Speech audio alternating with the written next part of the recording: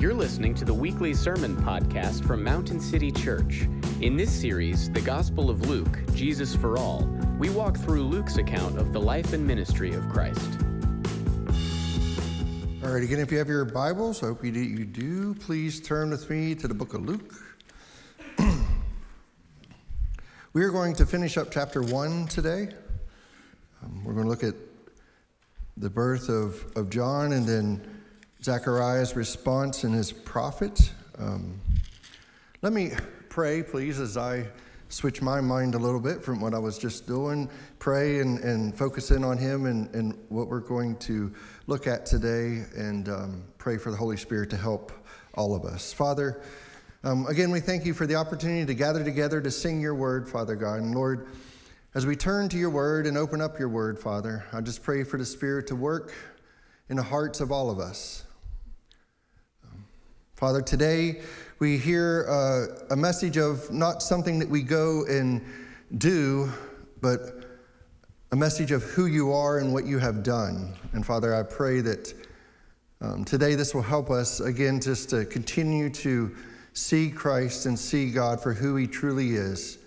Lord, that will help us to lay down the things of this world and be in awe of you and all that you have done. Lord, I pray that brings joy and praise and peace, Lord, to each and one of us, Father. And Lord, that only comes through your Spirit. And Father, I just pray that you would help us through your Spirit today. We ask this in Jesus' name. Amen. There are a few things, if any, moments in life that are equal to, both in terms of drama and of their wonder, than the arrival of a baby. I've been blessed to experience that 3 different times as my 3 children were born. They were actually born 3 different ways. I won't get into all the details, but it's still a time of wonder, a time of expectation. What will this child be? What will they do? How will they progress? And I know for the first one, I was 19 and Charity was 19. We're like, oh, what do we do here?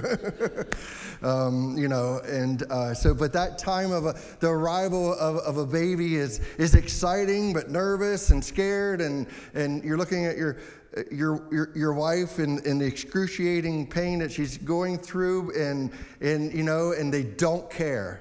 Because the joy that comes afterwards, it's all worth it. And you know what? In many ways, that is a microcosm, a picture of our life here on earth. Because one day, all the suffering that we go through and everything that we have to experience of living in this fallen world, one day that all will be wiped away and the joy will come over us. Joy will come over us.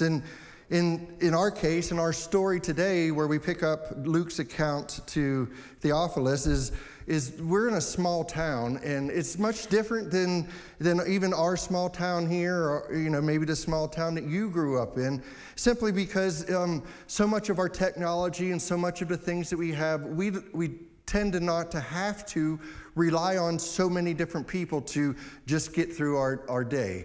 But back in first century, when all this technology was not there, these folks, they depended on one another. They rooted for one another. They were just involved heavily in each other's lives, because if you didn't survive. You needed these folks. So I just wanted to kind of bring us back, because sometimes we live in our world and we don't see when we see the excitement of the birth of John and why was the whole community there? It's like, okay, I know the hospitals have all their regulations, and sometimes we have family there, and that's even getting less and less. It's you just see on Facebook, oh, you had a baby. Oh, great, we'll celebrate with you. But it's like, no, here it is a community event. Like the community's all there for this wonderful time of the arrival of John the Baptist. And that is where we pick up the story. The time has come for the arrival of the forerunner. John was not the Messiah. He was the one that's going to point to the Messiah, John the Baptist. We read in Luke 1:57 through 58 this: Now the time came for Elizabeth to give birth, and she bore a son. And her neighbors and relatives heard that the Lord had shown great mercy to her, and they rejoiced with her. Here, the neighbors are around her. They've known Elizabeth. They know that she's older and she's way past her time where she should be having children, but yet she's with child. And they're coming and they're rejoicing with her. And don't miss this word, and this word is going to come up over and over and over and over again. And that word is mercy. We looked at that last week a little bit as we were shown that God is very merciful towards us. So 9 months have passed since the angel Gabriel visited Zechariah in the temple and promised that he and Elizabeth would have a son. Things happened just as the angel said they would. The simple word of verse 57 reminds us yet again that we can trust God's word because God's word is true. We can trust his word, brothers and sisters, because his word is true. Part of what the angel promised in verse 14 is that many will rejoice at his birth. And we see this, the communities all around them, and they're rejoicing. Verse 58 partially fulfills that promise where people are rejoicing because Elizabeth is going to give birth. Picture the scene with me. You have this Elizabeth who is well past the years of childbearing, who had suffered the reproach of being childless. Back in first century, it was a reproach not to be with child. Most Jewish people would say that you have been cursed because you don't have a child. Now, I know that technology and things have changed in so many ways where we know so much more about the human body. But for the Jewish people, that was a blessing or a cursing. And we also know that the Bible says that children are a gift, that happens because of God's hands involved in that. It's just not purely a human action. But here, she's past, long faded, and now the baby's come, and they're rejoicing with her. Why are they rejoicing? It's much more than just the baby. They're rejoicing because God showed great mercy to her. He showed great mercy to her. This was no regular circumstance. God was involved in this.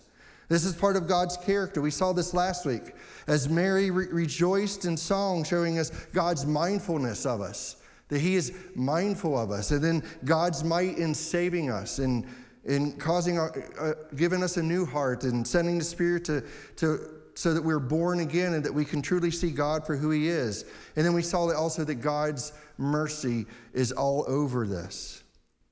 Our passage today that tells us of John's birth and the subsequent prophecy has one theme threaded throughout it, and that is of God's mercy brings salvation. God's mercy brings salvation. Let us be reminded exactly the nature of mercy. Mercy is when God punishes us less than our sins deserve. Right? He doesn't give us what we deserve. That's his mercy being lavished upon us. God shows mercy when he relieves our suffering. He relieves our suffering. Because keep this in context. You got to keep the whole 30,000-foot theology in context. All have sinned and fall short of the glory of God. So in God's eyes, we all rebelled against him. So we do not deserve his goodness. We do not deserve his grace. We do not deserve his love. But he is that lavishing it on us because he first loved us. So to the idea that he will actually relieve our suffering is his mercy upon us, because why wouldn't he just let us suffer? I mean, come on, guys. Be honest with me. When somebody does you wrong, right? How hard is it for you to forgive? How hard is it for you to let go? And how hard is it for you not to cheer if something bad happens to them because of the suffering they caused you, right? You just want to get a little fist pump in there, right? Now, am I touching on too many, being too personal here? But you just be honest with yourself, please. It helps in this Christian walk to be honest with yourself. But that's, we deserve anything, but God gives us good things. And if we don't have that mindset, we're missing it. It's this idea that we have in America today that we can come into church and God is expected to do great things for us. No. It is by his grace and mercy that he does anything for us. By his grace and mercy. So first we see God relieving the suffering of Elizabeth.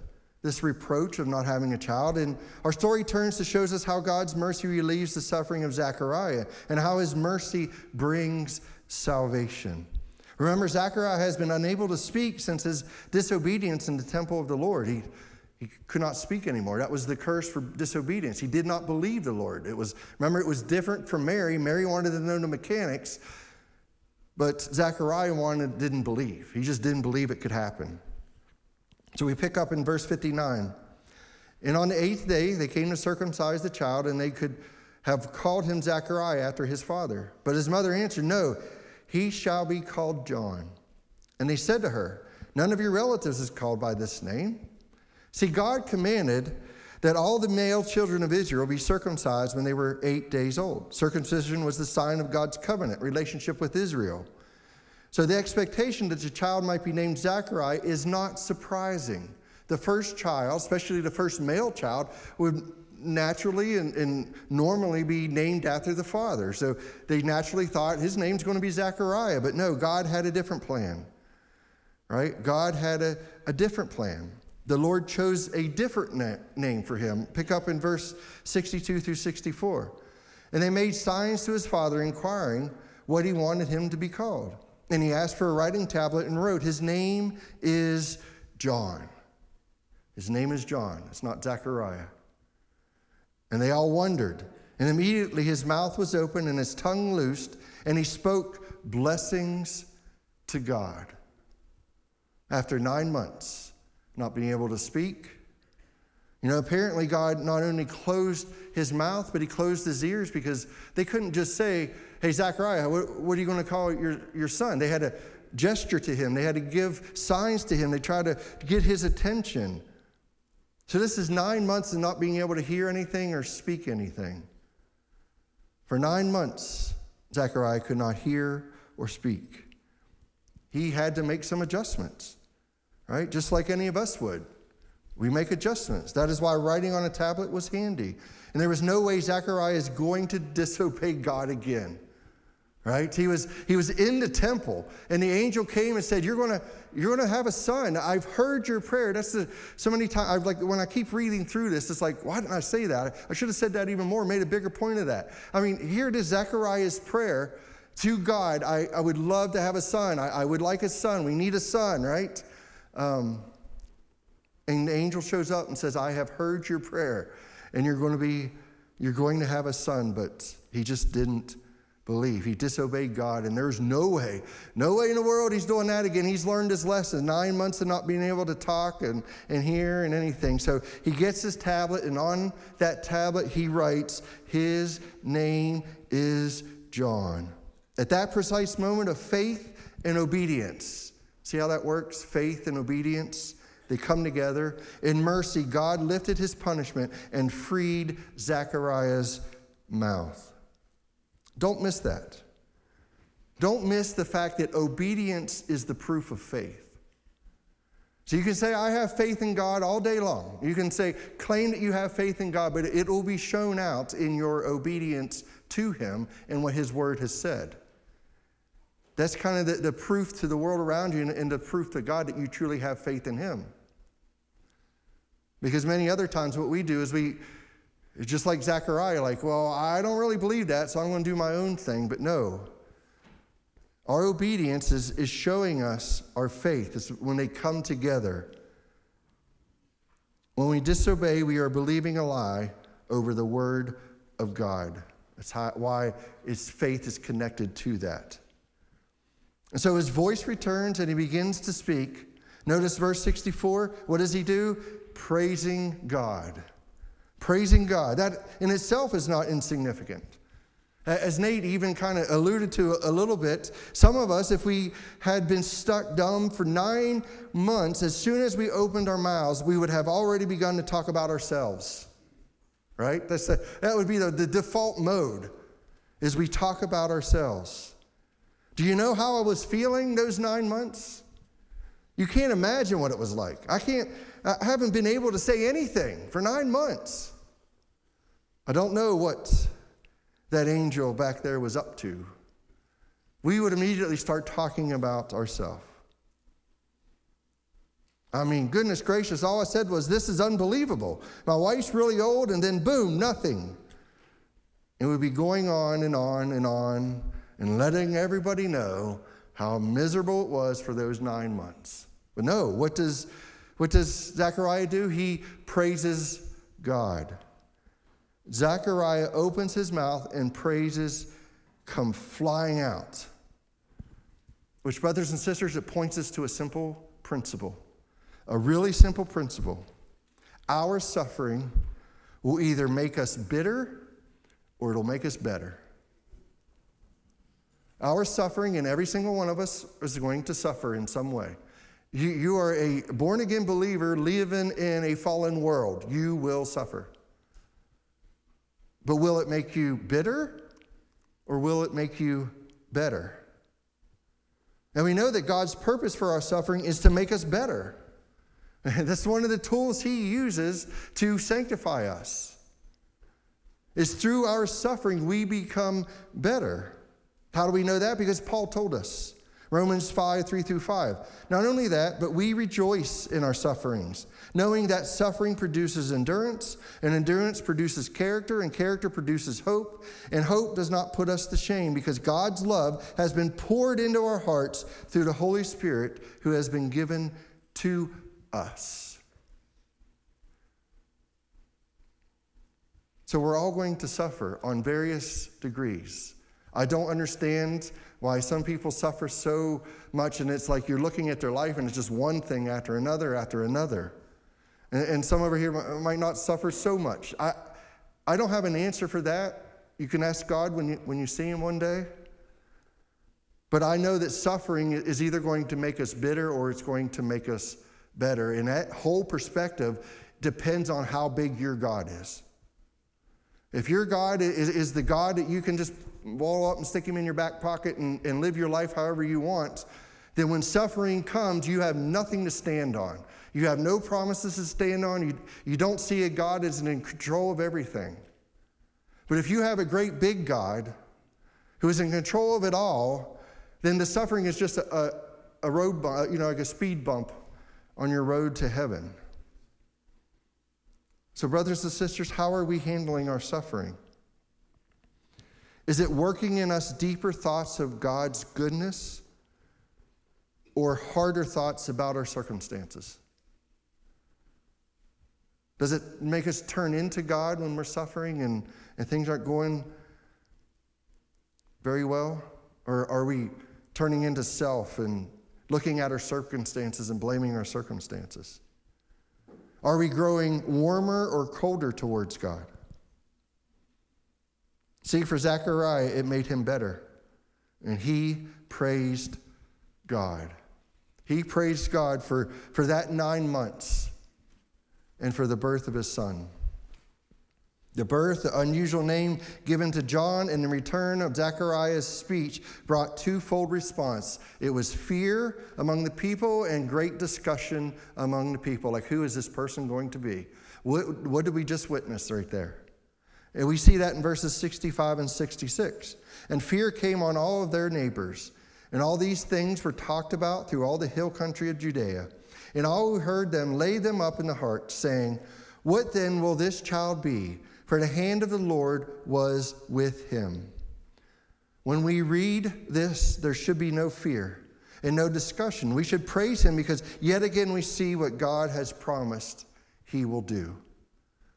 We see again that God promised and he fulfilled. God promised and he fulfilled. God's mercy brings about joy and praise for Elizabeth and Zechariah. It means the same for us if we will receive it. His mercy brings praise. In verses 67 through 69, we read Zechariah's prophecy of God's mercy bringing about salvation to first Israel and then us Gentiles as he's folding us into the fold. God is in his mercy has sent salvation to his people. This main idea finds expression in 4 parts, and we're just going to touch on them as we walk through Zechariah's prophecy. And the 4 parts are this: the plan of salvation, the purpose of salvation, the profit of salvation, and the peace of salvation. The plan, the purpose, the profit, and the peace of salvation. So we first begin with the plan. Let's look what Zechariah say. This is, again, he's talking about God. What has God, his mindfulness to us, is bringing his might to us and lavishing his mercy on us so that we may be saved. In verses 68 through 73, it reads this: Blessed be the Lord of Israel, for he has visited and redeemed his people, and has raised up a horn of salvation for us into the house of his servant David. And he spoke by the mouth of his holy prophets from of old, that we should be saved from our enemies and from the hand of all who hate us, to show the mercy promised to our fathers, and to remember his holy covenant. There's the word again, mercy. The oath that we swore to our father Abraham to grant us. See, Zechariah blesses or praises God because God has visited and redeemed his people with a strong salvation. A horn is used in the Bible to symbolize strength and power. His might, which is exactly what Mary talked about. This is the powerful salvation for Israel that was promised to come through David, and is the salvation spoken by the prophets, and is part of the covenant made to Abraham. God saves us to prove his mercy. It's to prove his mercy. The entire Bible, from Abraham to the prophets down into King David, it's all about one thing. It's about his salvation. The Bible is showing us and telling us, how is God going to reconcile these rebels back to himself? That's what the Bible's about. It's a wonderful, beautiful story that's all tied together, even though it's written over thousands of years by many different authors. But one main author trying to show us his mindfulness to us, his love for us, his mercy to us.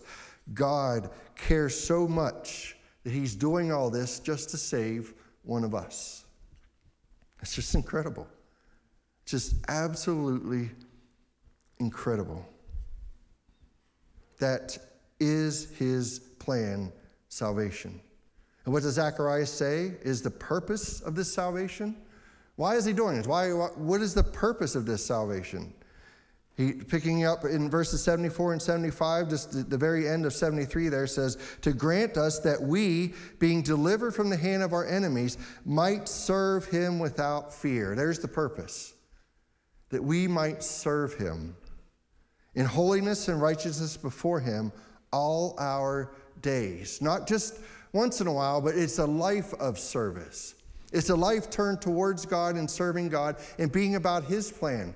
Because not only did he lavish his grace and his mercy on us so that we are saved, he's including us in this grand plan of salvation so that those that will be saved one day are going to hear the gospel and hear the good news through us. Now, brothers and sisters, if you're wandering around thinking, what is my purpose in life? You need to land right there. God saved you to serve him. God saved you to be the agent of reconciliation, to be the proclaimer of the good news. That is your purpose. We don't do that 24/7, but we do that as we go. As we go and do things, as we go to work, as we go and do fun things with our friends and our neighbors, and as we serve one another. It's all about proclaiming and being about God's purpose. And his purpose is salvation.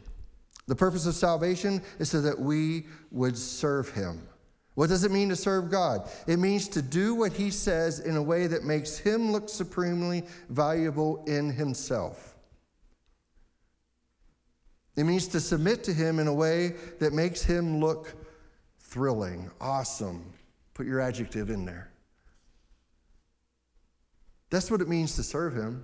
That you are living in such a way that when anybody asks you why, the question why did you do that? Why do you act that way? Why do you have that attitude? Why do you have that opinion? You can point to Christ because you are so insaturated with what the Bible says that you are living to serve him and proclaim his good news. Because brothers and sisters, if we obey what the word says, we are going to look like very different people, especially as the culture keeps moving away from any kind of Judeo-Christian values.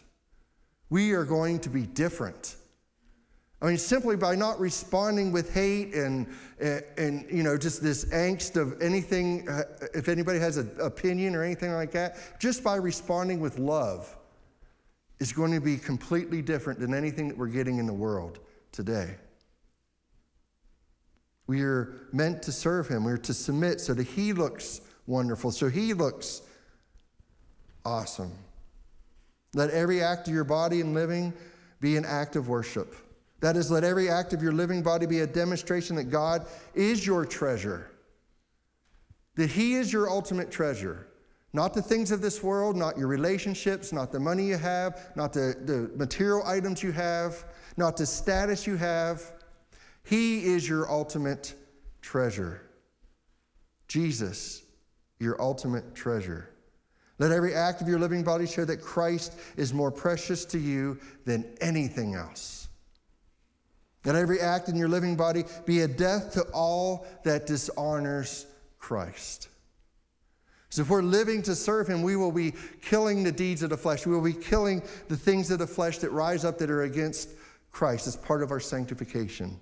Romans 12:1 says, I appeal to you, therefore, brothers, by the mercies of God, to present your bodies as a living sacrifice, holy and acceptable to God, which is your spiritual worship. So the purpose of our salvation is to serve him according to Zechariah's proclamation. God's mercy brings about God's plan of salvation, his purpose of salvation, and the profit of salvation.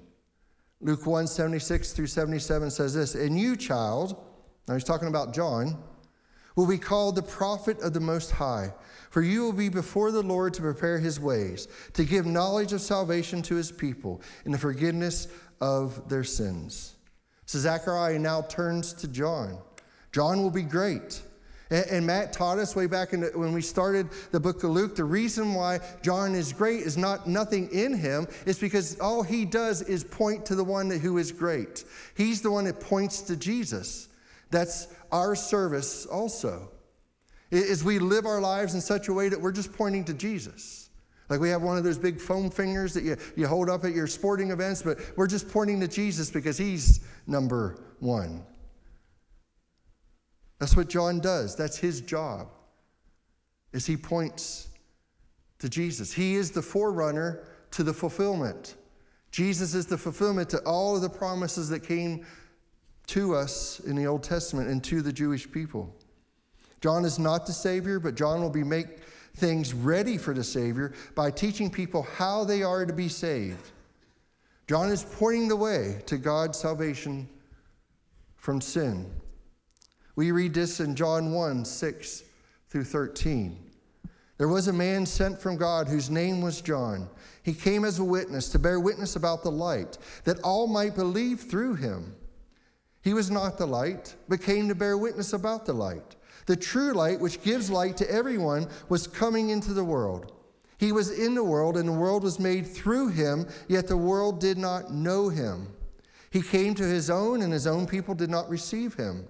But to all who did receive him, who believed in his name, he gave the right to become children of God, who were born not of blood, nor of the will of the flesh, nor of the will of man, but of God. His mercy on display yet again. See, this greatness that John is the prophet, the one pointing to Jesus, this greatness comes from serving the Lord, not from serving ourselves. John spent his life to do one thing. And that his one thing, everything that he did in his whole life was to point to Jesus. And what did Jesus say about him? There is no other man greater than John the Baptist. Because John the Baptist spent his life pointing to Christ in all that he did. Greatness comes when we, like John, say, we must decrease, Jesus must increase. We must decrease, Jesus must increase. And finally, Zechariah closes by describing the peace of salvation in verses 77 through 79. To give knowledge of salvation to his people and the forgiveness of their sins, because the tender mercy, there's that word again, in his tender mercy of our God, whereby the sunrise shall visit us from on high, to give light to those who sit in darkness and in the shadow of death, to guide our feet into the way of peace. First, we see that the salvation is ultimately spiritual and personal. It involves the forgiveness of sins. Again, why must we be forgiven? Why is sin a problem? Because it is an offense to God. It is an offense to God, who is holy. He's holy. When we talk about being saved, we should ask, saved from what? What are we being saved from? Why every time we get around these Christians, and maybe you're here and someone invited you, or maybe you're looking online, or maybe you hear this whenever you talk to your friends and neighbors that don't believe, why do you keep talking about, I need to be saved? What do you mean I need to be saved? I'm doing just fine. I don't need to be saved from anything. Well, brothers and sisters, what you need to be saved from is God himself. That's what the Bible tells us. You need to be saved from God. We need to be rescued from God's coming judgment against the world. Unless we are rescued, we will suffer punishment in hell forever.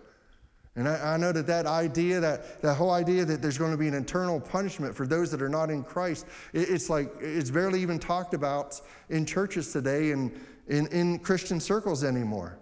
But it's a very real thing that's in the Bible. If we're going to believe everything about salvation, then we must believe everything that Jesus taught about hell, because he talked about it an awful lot. So what are we being saved from? We're being saved from God and his perfect, just judgment. Because the only way that he can be a just and holy God is if he enacts judgment on humankind for rebellion, and that goes all the way back to Genesis 3. He has to, or he would not be a just God. How will judgment day go for you, brother and sister? How will it go for you? I can tell you, unless you are in Christ, it will not go well for you at all. I beg you today to see God's mercy and turn from sin and trust in Jesus as your Lord and Savior. His mercy, as Zechariah reminds us again in verse 78, his tender mercy is the only reason anyone is ever forgiven of sin. It's his mercy. He does not give us what we deserve. He does not give us what we deserve. You cannot earn forgiveness. You cannot demand forgiveness. Forgiveness only comes by mercy, which means forgiveness is free and undeserved. The only step we can take to find forgiveness is to beg for mercy. Is to beg for mercy. If today you find yourself sitting in darkness, go to the light. Through the mercy of God, we receive the light of Christ. The light is Christ himself. In sin, we sit in darkness like prisoners locked in an underground dungeon. But when Christ comes in our hearts, he brings light. And all of a sudden, everything shines. Darkness flees. Death is defeated. We have a wonderful picture in Lazarus, laying in a tomb dead until he is called out. He is called out from the darkness. He is called out from death into life. When Jesus says, Lazarus, come forth, we all need that call. He not only brings light to a darkened heart, to a darkened life, but he brings peace. Peace with God, peace with man, and peace within ourselves. Our D group's been going through Ecclesiastes. And we started with the first two chapters of Ecclesiastes, and the whole book of Ecclesiastes is talking about life under the sun, life without fear of God, life of just living your life in man's wisdom. And what does the wisest man and then ultimately God say about all that? Well, it's just Hubble. It's a mist that will be here and gone. And here you have 4 men that have lived life a little bit, sitting around a table, and it started as we were talking about this and looking at those chapters in Ecclesiastes, and what started happening is we started to see hearts being broken, because I can't imagine a life without God and trying to live as those chapters in Ecclesiastes point out, that everything is just meaningless under the sun. Brothers and sisters, if you're here today, and maybe it's like, yep, Joe, I feel that. It seems like everything I do is just meaningless. I beg you to beg for mercy today. To turn, to trust in him, I pray that the Lord has changed your heart so you can see Christ for who he truly is. To see God as a merciful God who wants to save you. Do you have this peace? Have you experienced God's mercy that brings salvation? I pray that you do. And I pray that you have. Let me pray for us.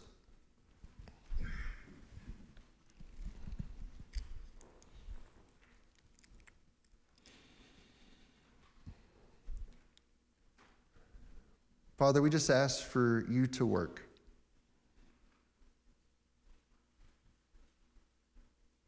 Father, we just ask that you would help us. The one that might be trying to figure all this out. Who is God, and is Christ real? Is Jesus real? Do I really need to be saved from something? Lord, I pray that your Holy Spirit would change that heart so that they see. And the first thing they're going to see is, yeah, I do need help. I need his mercy that leads to salvation. And Father, for us that may have be walking with the Lord for a long time, may we be reminded yet again what we've been saved from. And then may our hearts be broken for those that do not live with the peace that you give us. May our hearts be broken for those who do not know you. And the joy and praise of knowing a God that is in control of everything. And that God that is most powerful and in control of everything, he truly loves us, gives his mercy to us. He is mindful of us. May we be reminded of that.